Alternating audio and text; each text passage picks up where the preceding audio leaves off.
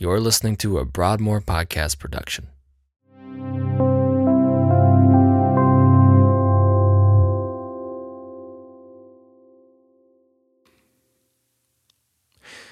In today's message, Pastor Josh preaches from Psalm 13 as we continue our Summer in the Psalms series.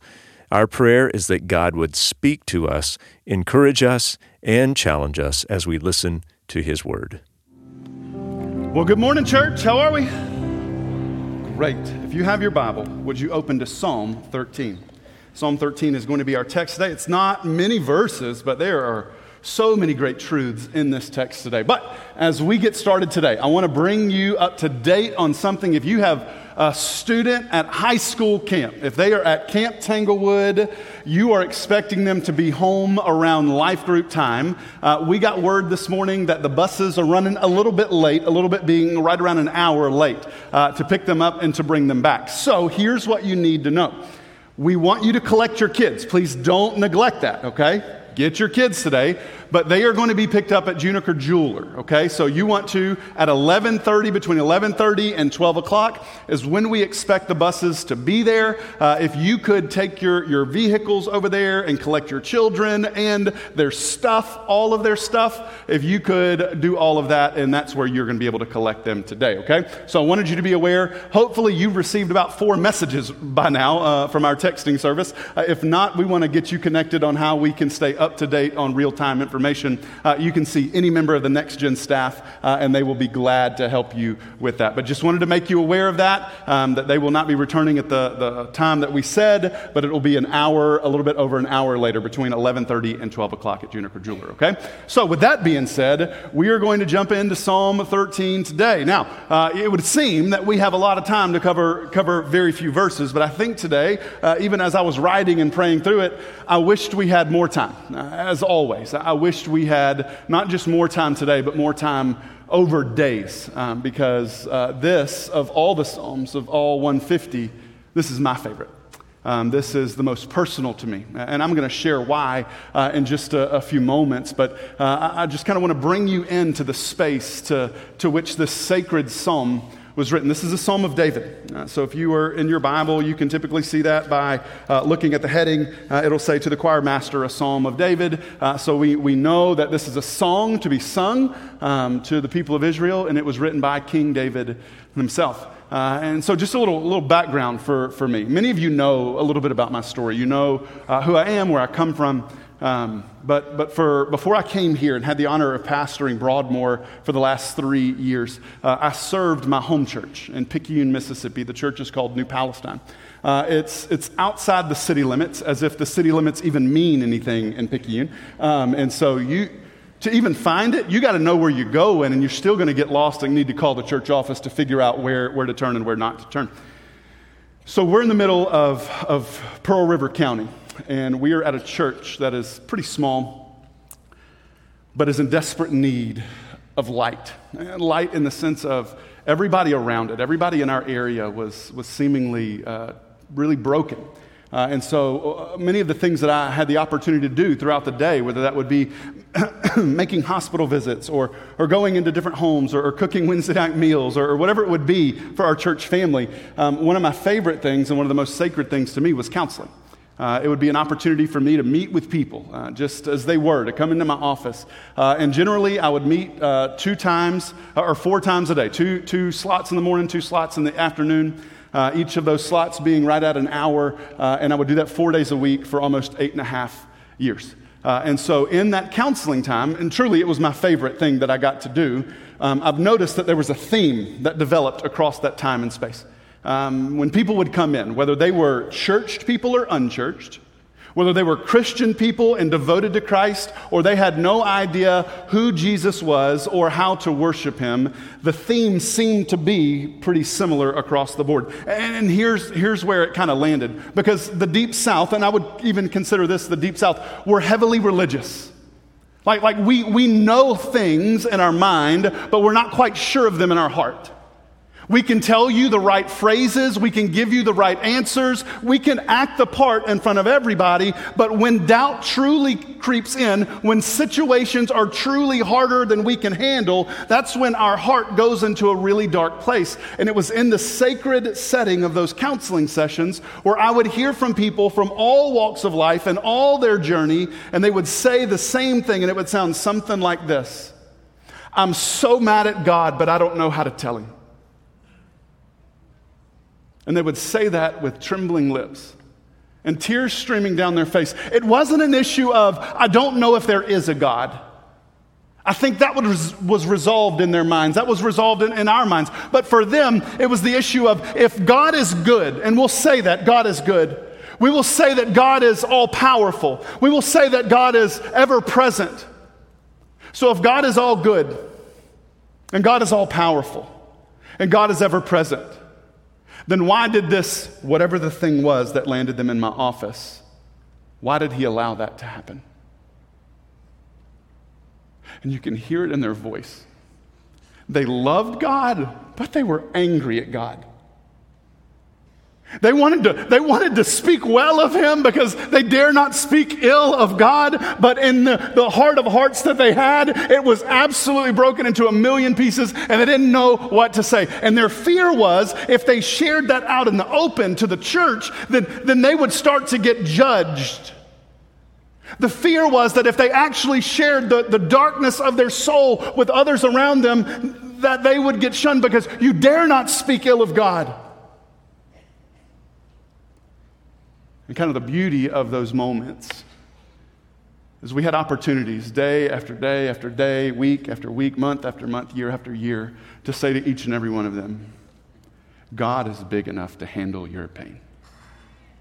He's big enough to handle your anger, your fear, your tears. He's big enough to handle all of it.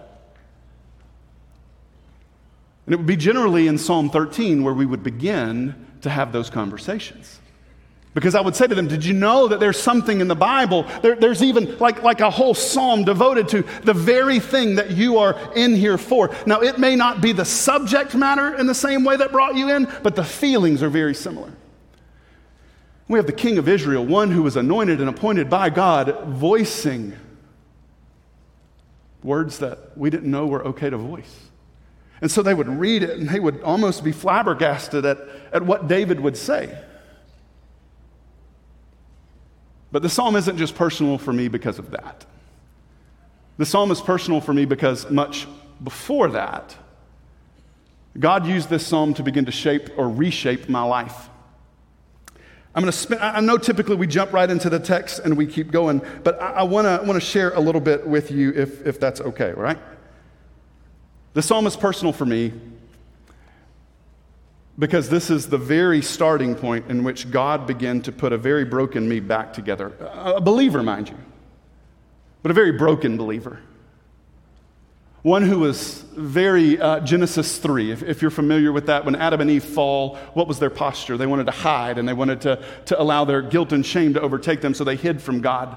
And they started to deflect when God started asking them questions. That was very much me, where God met me here in Psalm 13. I'll start with kind of the end. In 2008, I was diagnosed with depression and generalized anxiety disorder.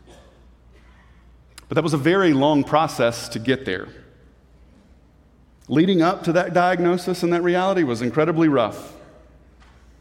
Life had seemingly just started in my adult season. Katie and I had just gotten married. We were married just a little bit over a year.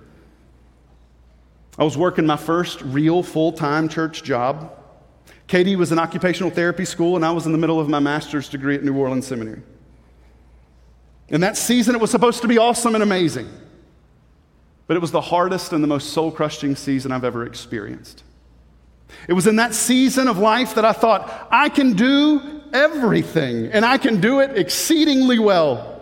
I don't ever need to ask for help, because if you ask for help, that means you're weak. If I ask for help, what would my wife think of me? I'm supposed to be the strong one and the protector. What would my peers think of me?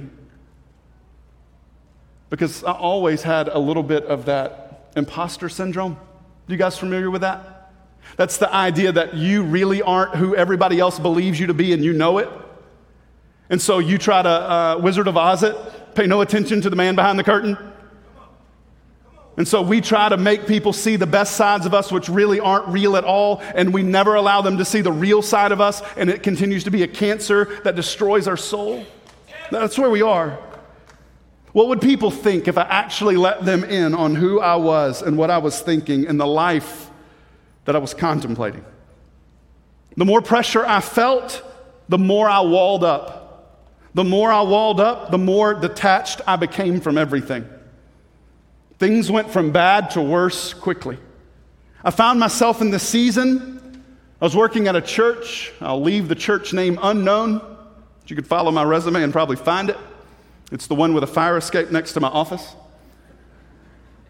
For I would go and I would clock in. That was back when we clocked in. And I would clock in, and the supervisor would make their rounds to make sure we were in our office, and I would wave and smile and be working away on emails, and as soon as they left, I would go down the fire escape. And I would get in my car, and I would go home, and I would pull the curtains, and I would get into my covers, and I would cry. It was an awful season. And I'd wait to the end of the day. I would set an alarm when I knew the supervisor would be making their rounds in the afternoon, and I would come back up the fire escape and be in my office and just smile and wave. Neglecting school. Like I remember being in the throes of master's work. I remember one particular fateful night when all of this comes to a head, when I have 5 papers that are due. All the papers are 15 plus pages. The night before they are due, I have 0 pages written on number 1. I didn't know what to do. People would call and text, and I would never return those calls or texts. I'm sorry, even in help, I still don't do that well. Canceling every plan that we would make just because it seemed too people-y. Anybody familiar with that? Strangely, I wouldn't talk or text, but I would spend countless hours on my phone, my precious BlackBerry. Anybody remember those things? Searching WebMD or Dr. Google to see what I could find, to see if I could find a physical diagnosis of what was wrong with me, because surely I couldn't have mental health issues. I became so sad and frustrated with myself, I began to believe the lie that Katie and everyone else that I love would be better off if I weren't here. So I began to dwell on that. Not being here. The burden that I was. The burden that I was being. And it was in those thoughts, and it was in that dark place that my wife looked at me and said, "Josh, you need help." That's what I should have said. But I felt exposed. Because that is the core fear that lives inside of me. It's the core fear that lives inside of me today. It is the thing in me that I don't want anybody to know that I need help. I want to give help. I want to be there for everybody, but I don't want you to know that I need help. And so when my wife looks at me and says with great trepidation in her voice, "Josh, you need help," I felt exposed. The button of my core fear was pressed. In my mind, all the stuff I was doing was in secret. But when Katie said, "You need help," my response was very Genesis 3. Hide and deflect. I don't need help. You need help. That ever sound familiar? I'm fine. I don't know what you're talking about. You're the one with the problems. To her response, "Yeah, it's you." We talked through that in counseling. My wife, in a great grace, has always and is always, when she says to me, "Baby, you need help." She used a phrase that I'll never forget, and we still use it to this day jokingly. "You're a pod person." I know that sounds strange, and that sounded strange in the moment, but guys, I fully understood what she meant exactly when she said it. And she was right. I was a shell of a man.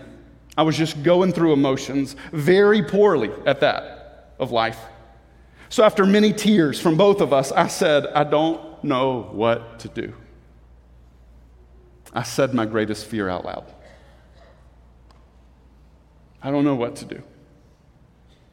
I was in the counseling program at the time at New Orleans Seminary, and Katie said, call somebody, call one of your professors. And that's exactly what I did. I called a man named Dr. J. Alvaro. I've talked to him one time since and told him how thankful I am for his grace to me.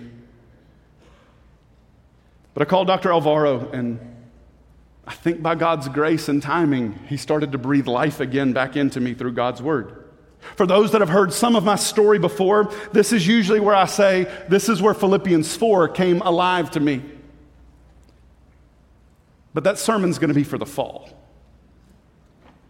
Before I could get to don't be anxious about anything with prayer, petition, and thanksgiving, present your request to God, I needed to know that God was able to handle everything that I was about to bring to him. It was pretty dark. It was pretty gross. And to me, it was terrifying. As I explained to Dr. Alvaro my situation and my reluctance to talk to God about it, he said, Josh, God already knows how you feel. He already knows you're broken. He already knows you need help. He says, and I'll never forget this, to him, when you say to him, God, I need help, is worship to him and healing to you. When we come to the end of ourselves, we have a choice to make. We can hide and act like that's not really a thing. No, that's not real. It'll just blow over. Or we can bring it into the light. And Dr. Alvaro, great wisdom that he gave me and gives us today is when we share who we are, the broken nature, all of us as we are to the Father, it is worship to him and healing for us.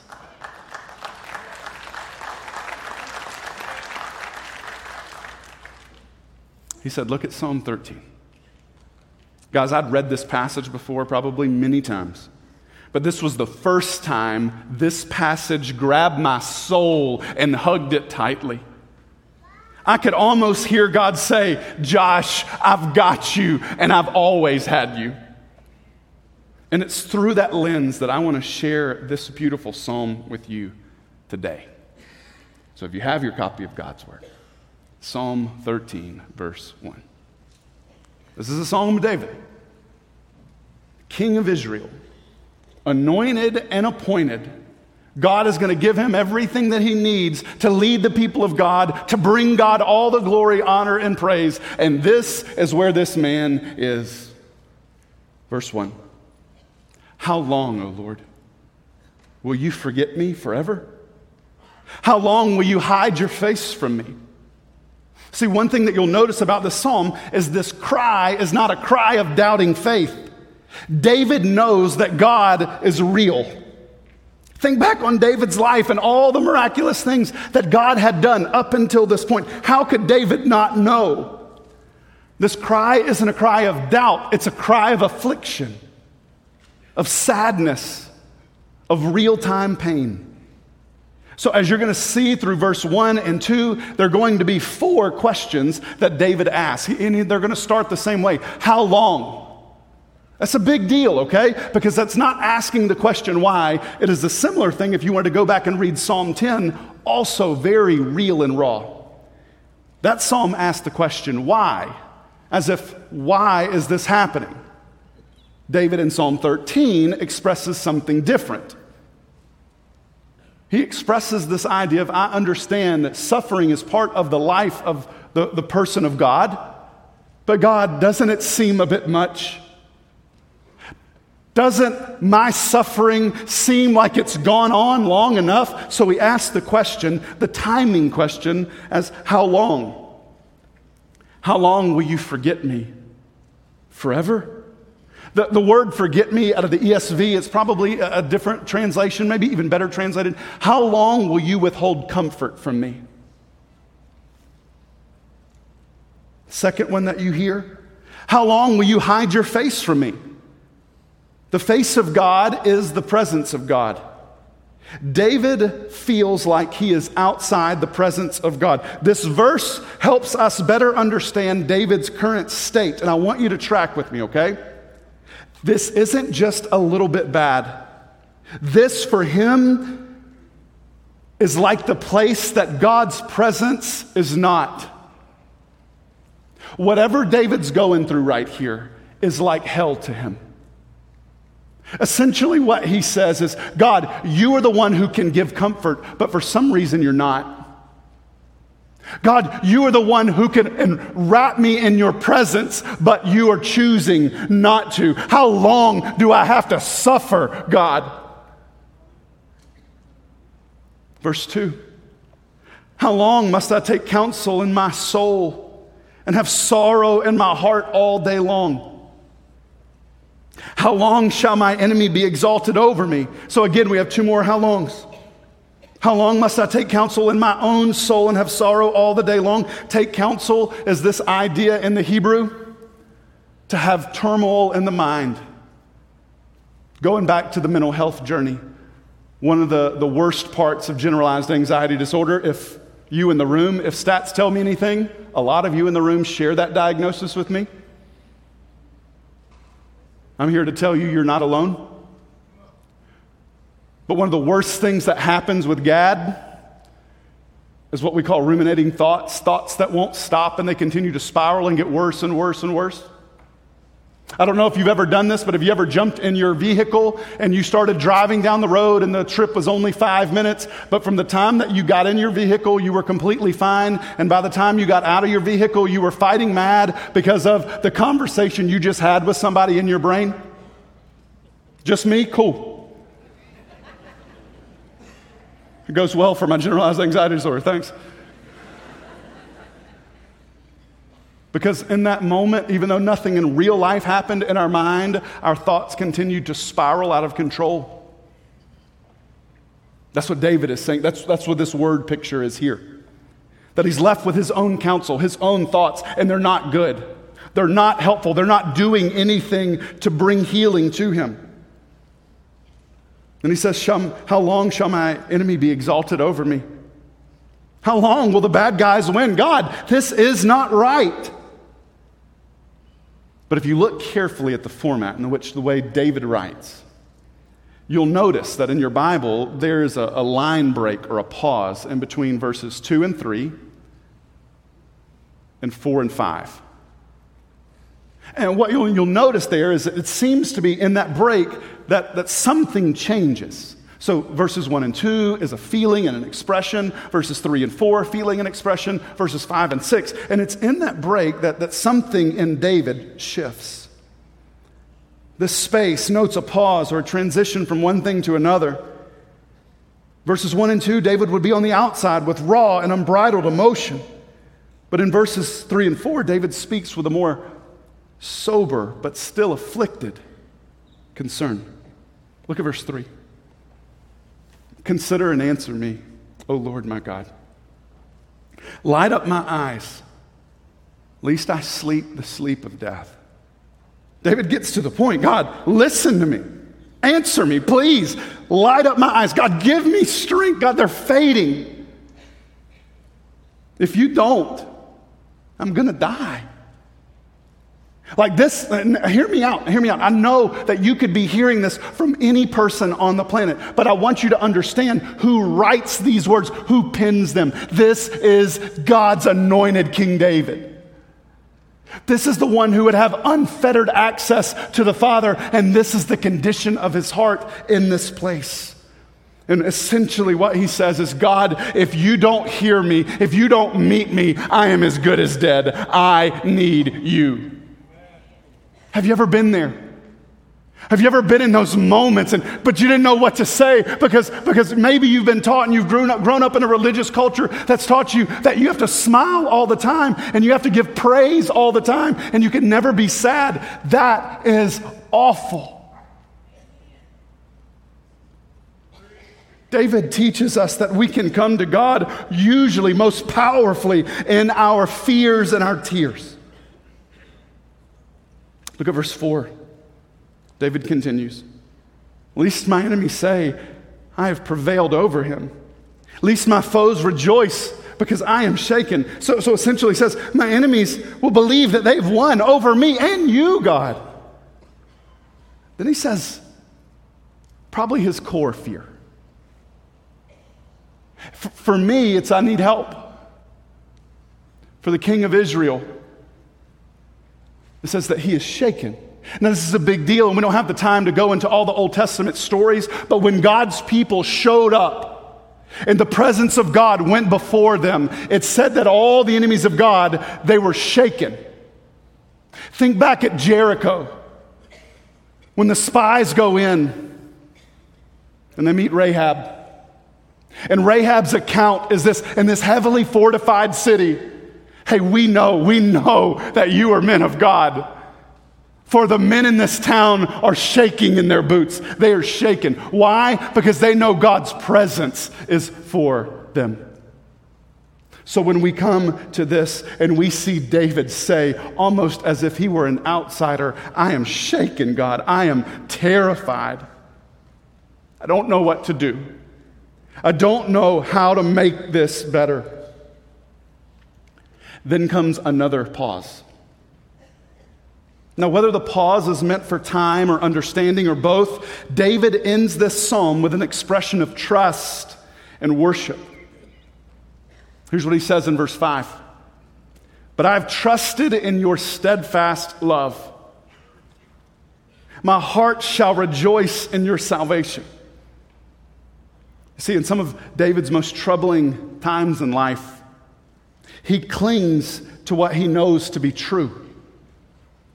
Notice the tense, though. He says, I have trusted in your steadfast love. Therefore, my heart will rejoice in your salvation. God, I trust in all the things that you have done for me. Therefore, I will continue to trust in you. God, I don't know how you will do it, but I know you will. That's his heart. That's his posture here. I don't know how you're going to do it, but I know that you will because you are faithful. You are good. I know it may not look like I think it should or desire it to be, but I know you are faithful and I know you are good and I know it is done. Verse 6, and I will sing to the Lord because he has dealt bountifully with me. I will praise my Lord and my God because he has been good to me. So David ends this psalm of lament with highest praise. I imagine, though, it is through tear-filled eyes and a body on the ground and his hands raised high. As our worship team comes back up and we move into a time of response, I want you to hear me. It wasn't a few days after my call with Dr. Alvaro in meeting the Lord through Psalm 13 that I set up the appointment with my doctor and said, I need help. That moment led to a diagnosis. Honestly, one that I was afraid of for the longest time.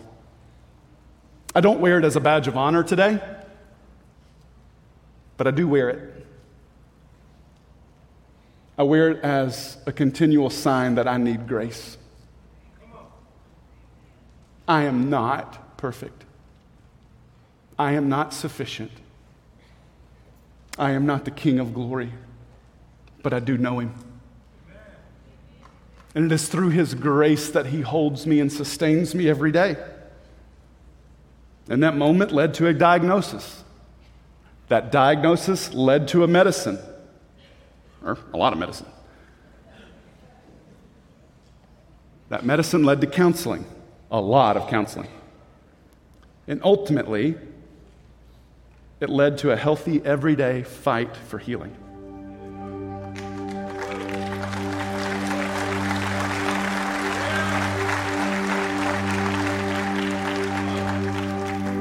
And in that everyday fight for healing,